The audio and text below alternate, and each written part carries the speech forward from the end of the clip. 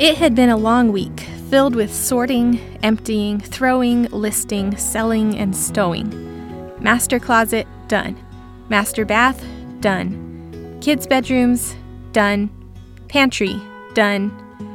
Kids' bathroom, basically done. Every once in a while, a thought would intrude into my consciousness. We're leaving. We're actually leaving. But out of necessity, I brushed the thought aside and moved on. There was work to get done, lots of it. Then Sabbath settled like a comforting blanket around us. The kids asked if we could have a candlelight supper. We often do that in the winter when the sun sets early, and this time I suggested that they could eat on their play dishes.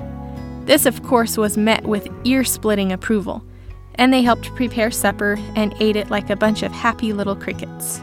Once they were tucked in, Matthew and I came downstairs. And then it hit me. The last Friday night. This was our last Friday night in our little home. The room was dark now that the candles were gone, and we both stood in silence looking out the window. The moon was beginning to rise, backlighting the scattered clouds and illuminating our little piece of land that held so many memories. As my eyes scanned it, so many thoughts came at once.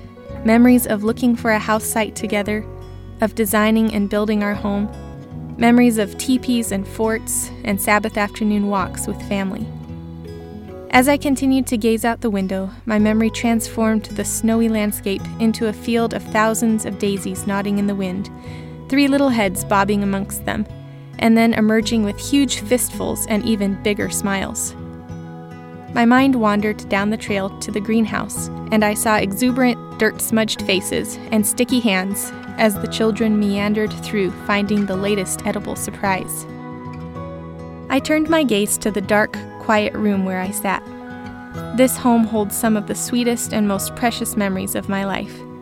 Memories of hard work, feelings of accomplishment as we built our home together, of bringing precious little bundles home from the hospital, watching them take their first steps, and thousands of other memories that are wrapped up in the crazy intense, unimaginably sweet stage of babyhood and toddlerhood.